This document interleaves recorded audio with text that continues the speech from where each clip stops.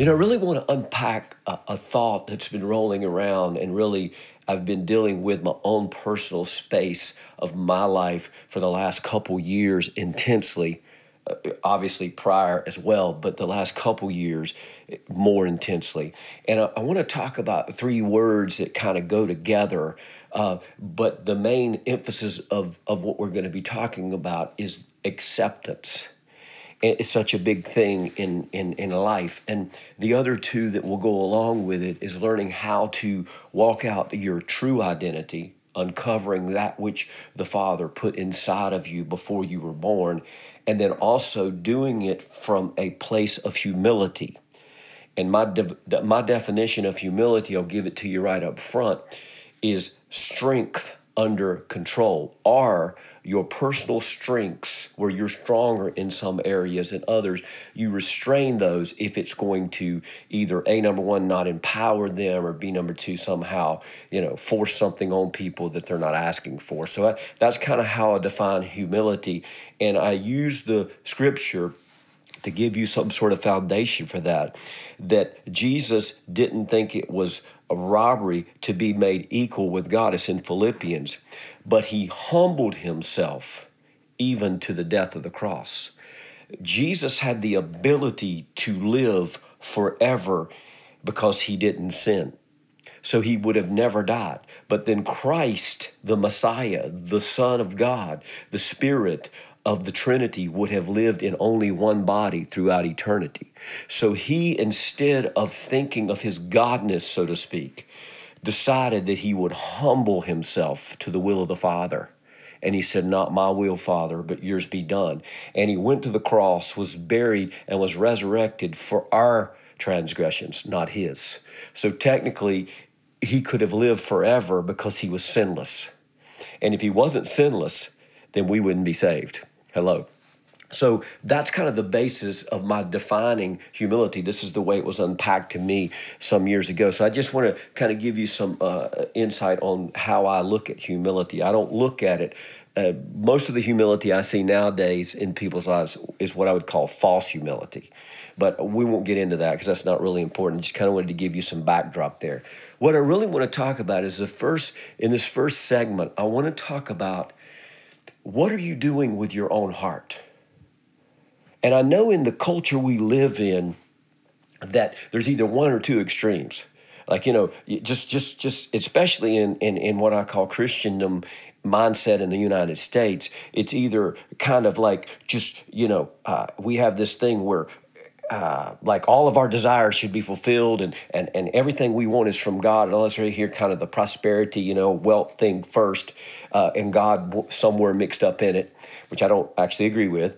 And then, or either second is that we live a self-abased life where, it's like I have to do everything for God. I have to be at church every time the doors open. I've got to be there. I've got to pray 10 hours a day. I've got to fast. I got to make sure that I don't backslide like that. And it's more of a fear-based, kind of a poverty-based mindset of works, even though we've been given the empowerment of grace. Now, obviously, those are two extremes, and somehow most of us live somewhere in between that two extremes. So I don't know where you're at in that, and it's not a wealth message or a self-abasement message, but that's kind of the way I see Christianity 101 in the United States, at least the parts that I've been able to experience and see, and in my own life.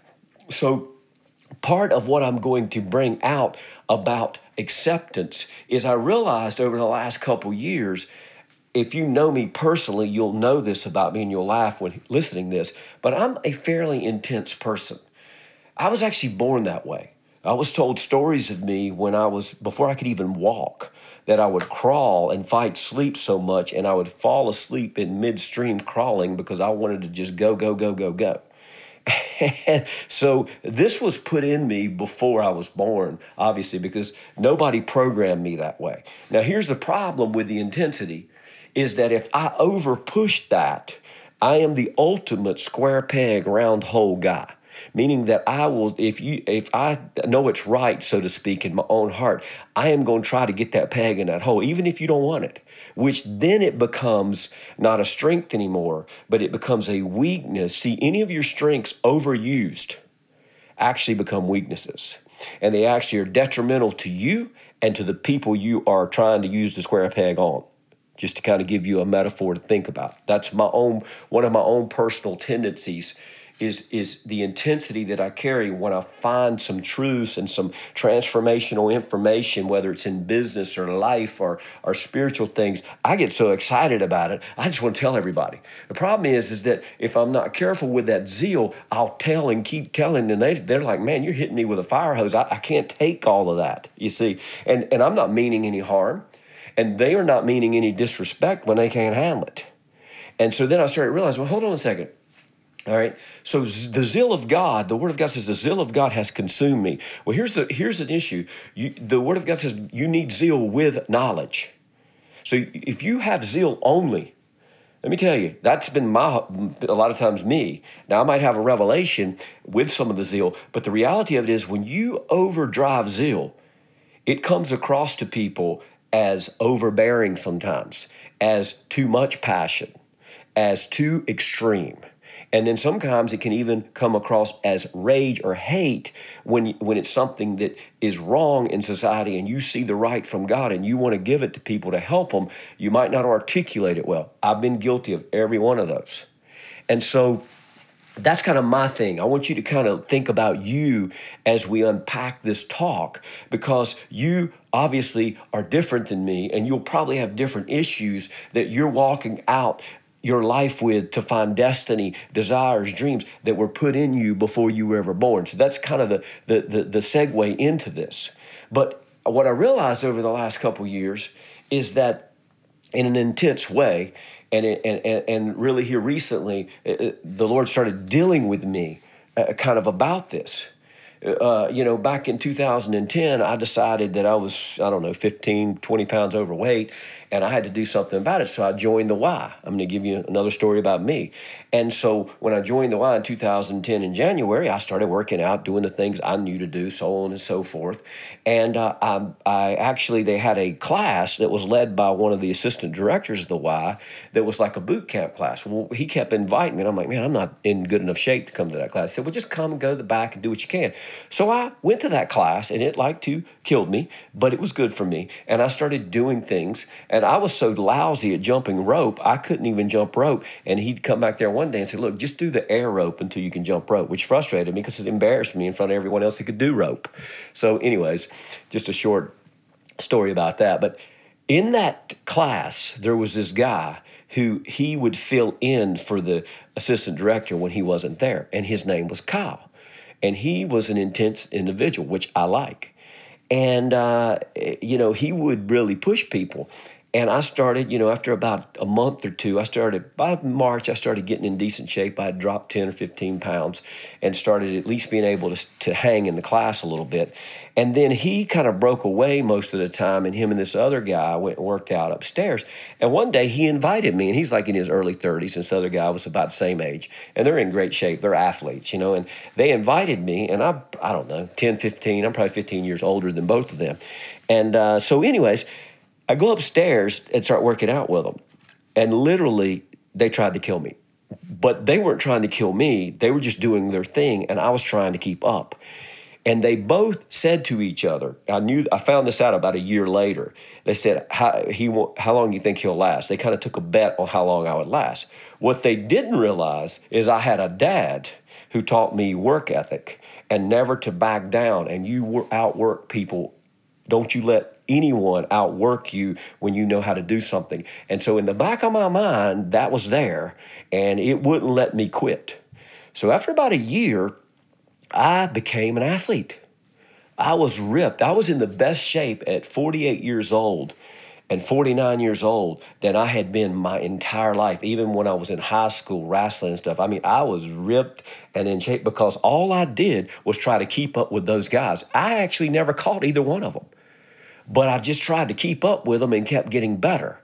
And so the reason I'm telling you this story is that I started looking back on that. And then as I worked out for a couple years with them, I was in the best shape of most people half my age that went to the Y.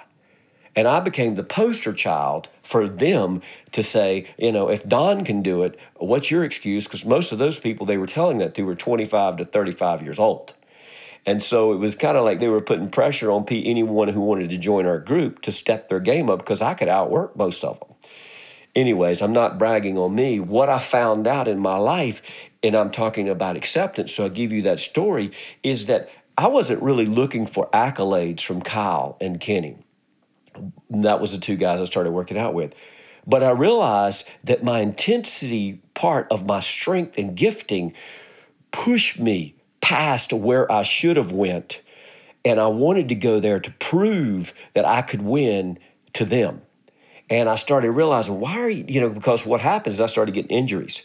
I started lifting. I got the heaviest weight lifting on squats and deadlifts and push press than I had my whole lifetime. I'm talking about at 49 years old. So I was rocking in running. We were running at one time up to 25 miles a week, and I'm not even a runner.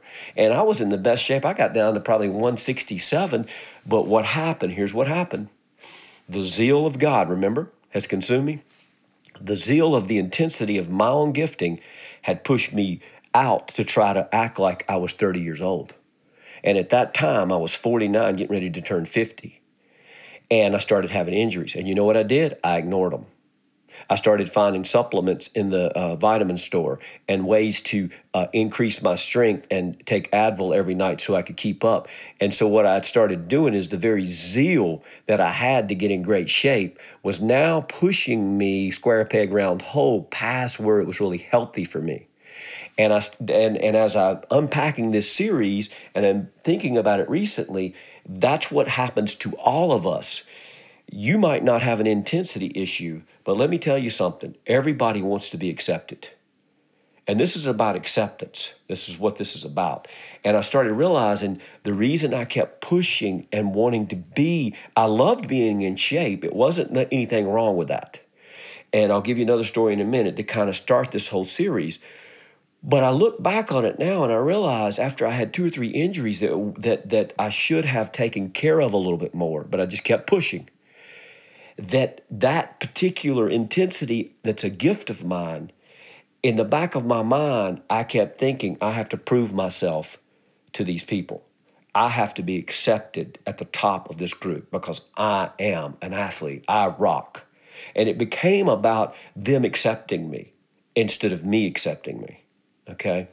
And so then, Kyle left and went another direction, and I started working out. So my workouts changed a little bit, and I'm getting to a place now where I'm more healthy with that. It almost, if you've ever worked out like this, you'll understand this. It almost becomes like a drug, an addiction, because you just want to get better. You're ripped. The endorphins you get from running and working out really it gets you high when you hit a certain point. They call it a runner's high, or you can get the same thing with working out intensely. And so you get your body, you want that. It's great. It's nothing wrong with that. It's the way God made us. But when it's overused, remember, your strengths overused become weaknesses and they become detrimental to you and to those around you every time. So I wanted to tell you that story to kind of give you a backdrop of me and my life and kind of how to identify what acceptance looks like for you. And we're going to keep drilling down on that one and also the humility and the identity piece. But I want to give you one other story. So back in 1993, I started playing golf. I had never played golf my whole life. I was in my early 30s. And I had a guy that worked with me at my company, and he knew how to play. And the first time I went and played golf, I shot 127. So if you know anything about golf, you know how bad that is. And I think the guy that I played with shot in the mid-80s, which is pretty good. Most golfers never shoot that good a score. But anyways, I told him that day, on the golf course, believe this or not, I'm going to beat you. And you know what happened? About 2 years, I kept playing. I became addicted to it. I would go to the driving range 2 or 3 times a week. I would try to play at least once a week. I built a golf green in the middle of my pasture at home so I could learn how to get out of a sand trap. Believe it, I built a mound right there in my backyard, kind of. And I'd go practice. And I put the effort in. But here's what it was. See, I realized I didn't enjoy golf. I enjoyed beating people. And there's nothing wrong with wanting to win. But when your motive behind that is so intense that your emotions run away with you when you don't win, and I was not really ever a poor sport when I lost with people, but inside I just churned like I should have made that shot. I should have made that putt, and I would agonize over it. And I'd go home, and my lips would be poked out, and my wife would ask me, "What's wrong with you?" I'm like, and she could tell when I had a bad game of golf because I'd come home, my attitude was terrible, and she could tell when I had a great game because I'd come home, I'd just be happy. And I realized that's my issue, and you know why? All of my life, I've never enjoyed playing games to enjoy the game, but I play them to win, and that's the only reason for me. Now, I don't know if that's good or bad. It's probably a little bit of both, depending on how far you push it. But what I found out is I wanted to be the best, so I was accepted. See, most of our acceptance issues, and we're going to get to this. I just wanted this first one's more of an introduction.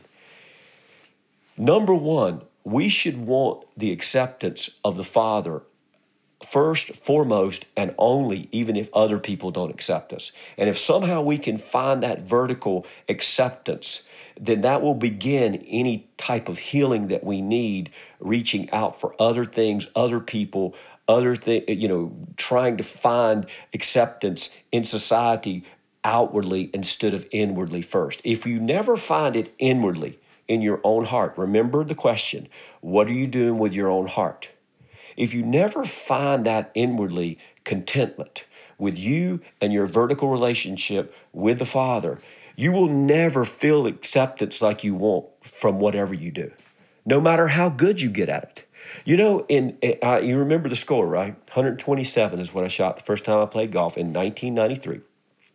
The Tanger Outlets in Mebane, if you go by the Mebane exit, if you ever go down Highway 40, it's right there off the big Tanger Outlets. That's the golf course I learned how to play on. It was Arrowhead. There's a mall there now. But anyways, side note, when I got the best that I could get about 5 years in, I shot 76 twice.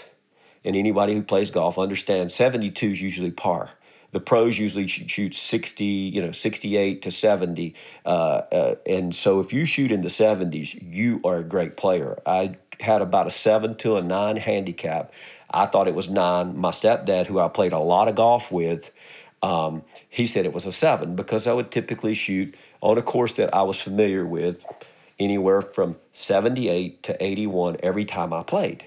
So I got really good. You know what happened? I injured my shoulder. I injured my knee. You know what I did? I kept playing. Why? Because you got to win. Because I became addicted to it to have acceptance from the outside world. And I look back on, and the reason I'm telling you these stories, and I'll end this here in a little bit because I'm going to keep these at about 20 minutes.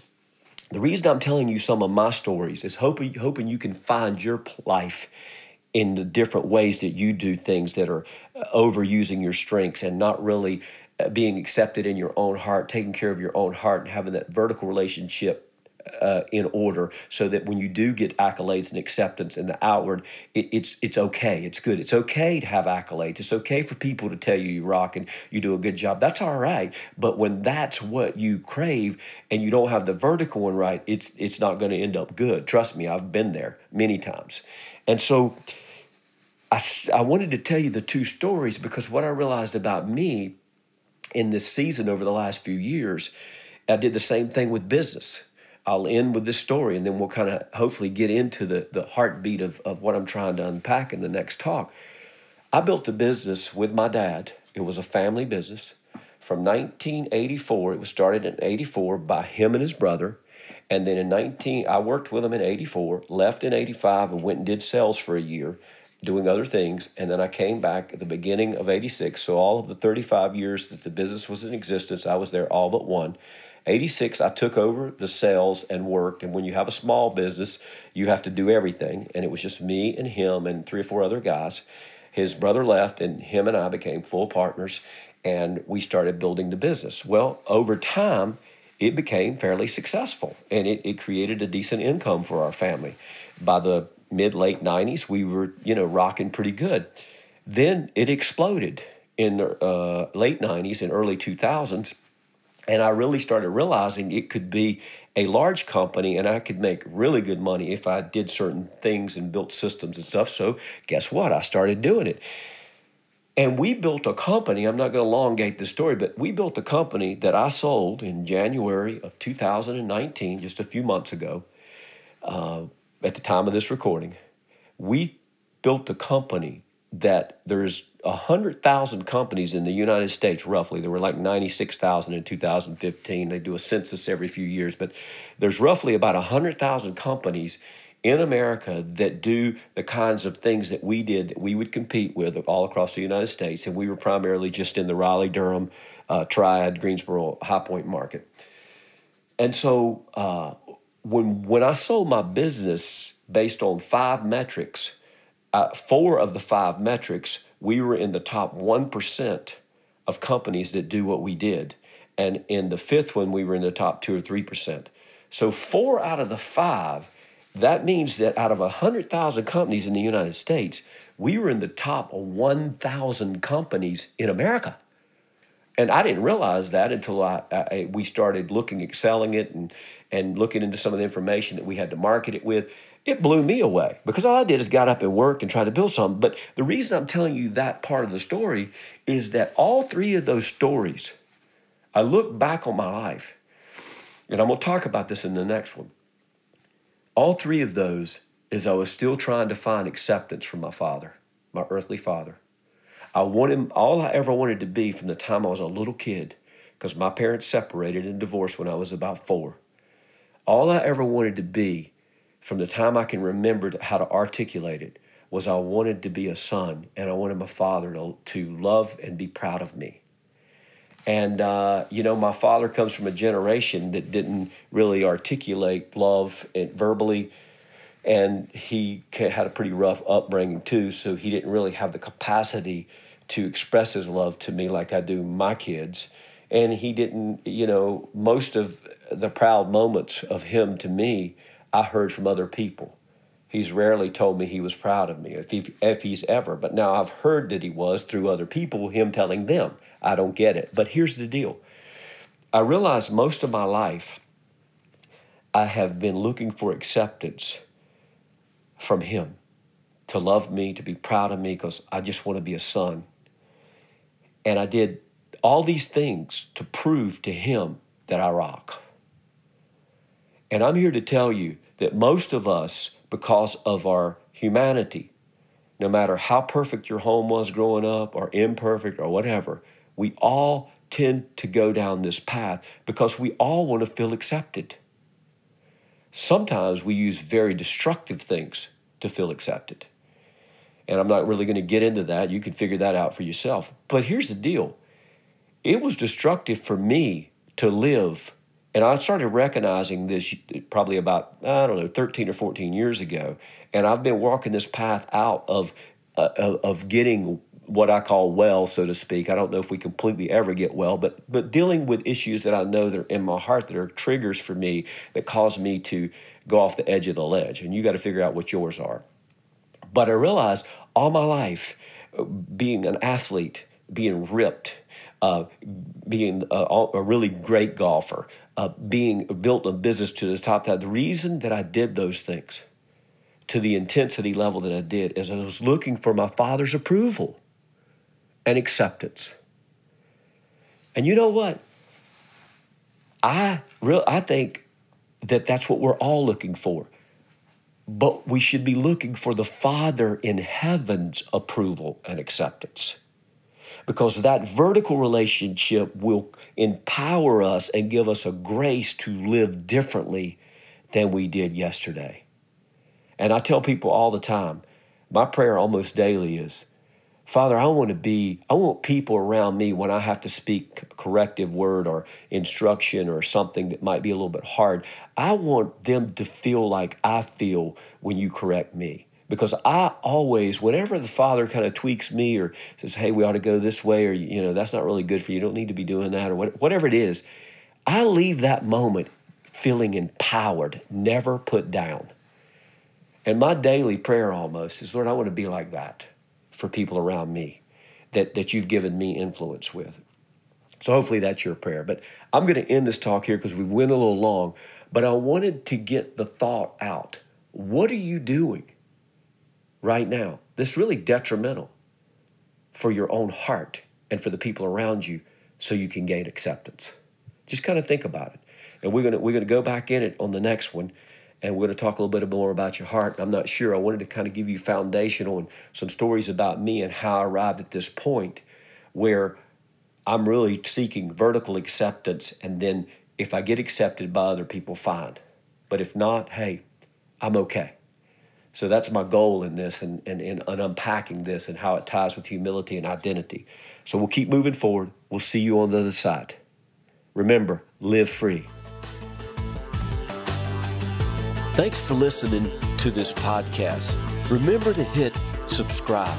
If you would like to know more about what I do and how I could possibly help you, then visit me at www.donwlong.com. Also check out the course, Selling from the Soul.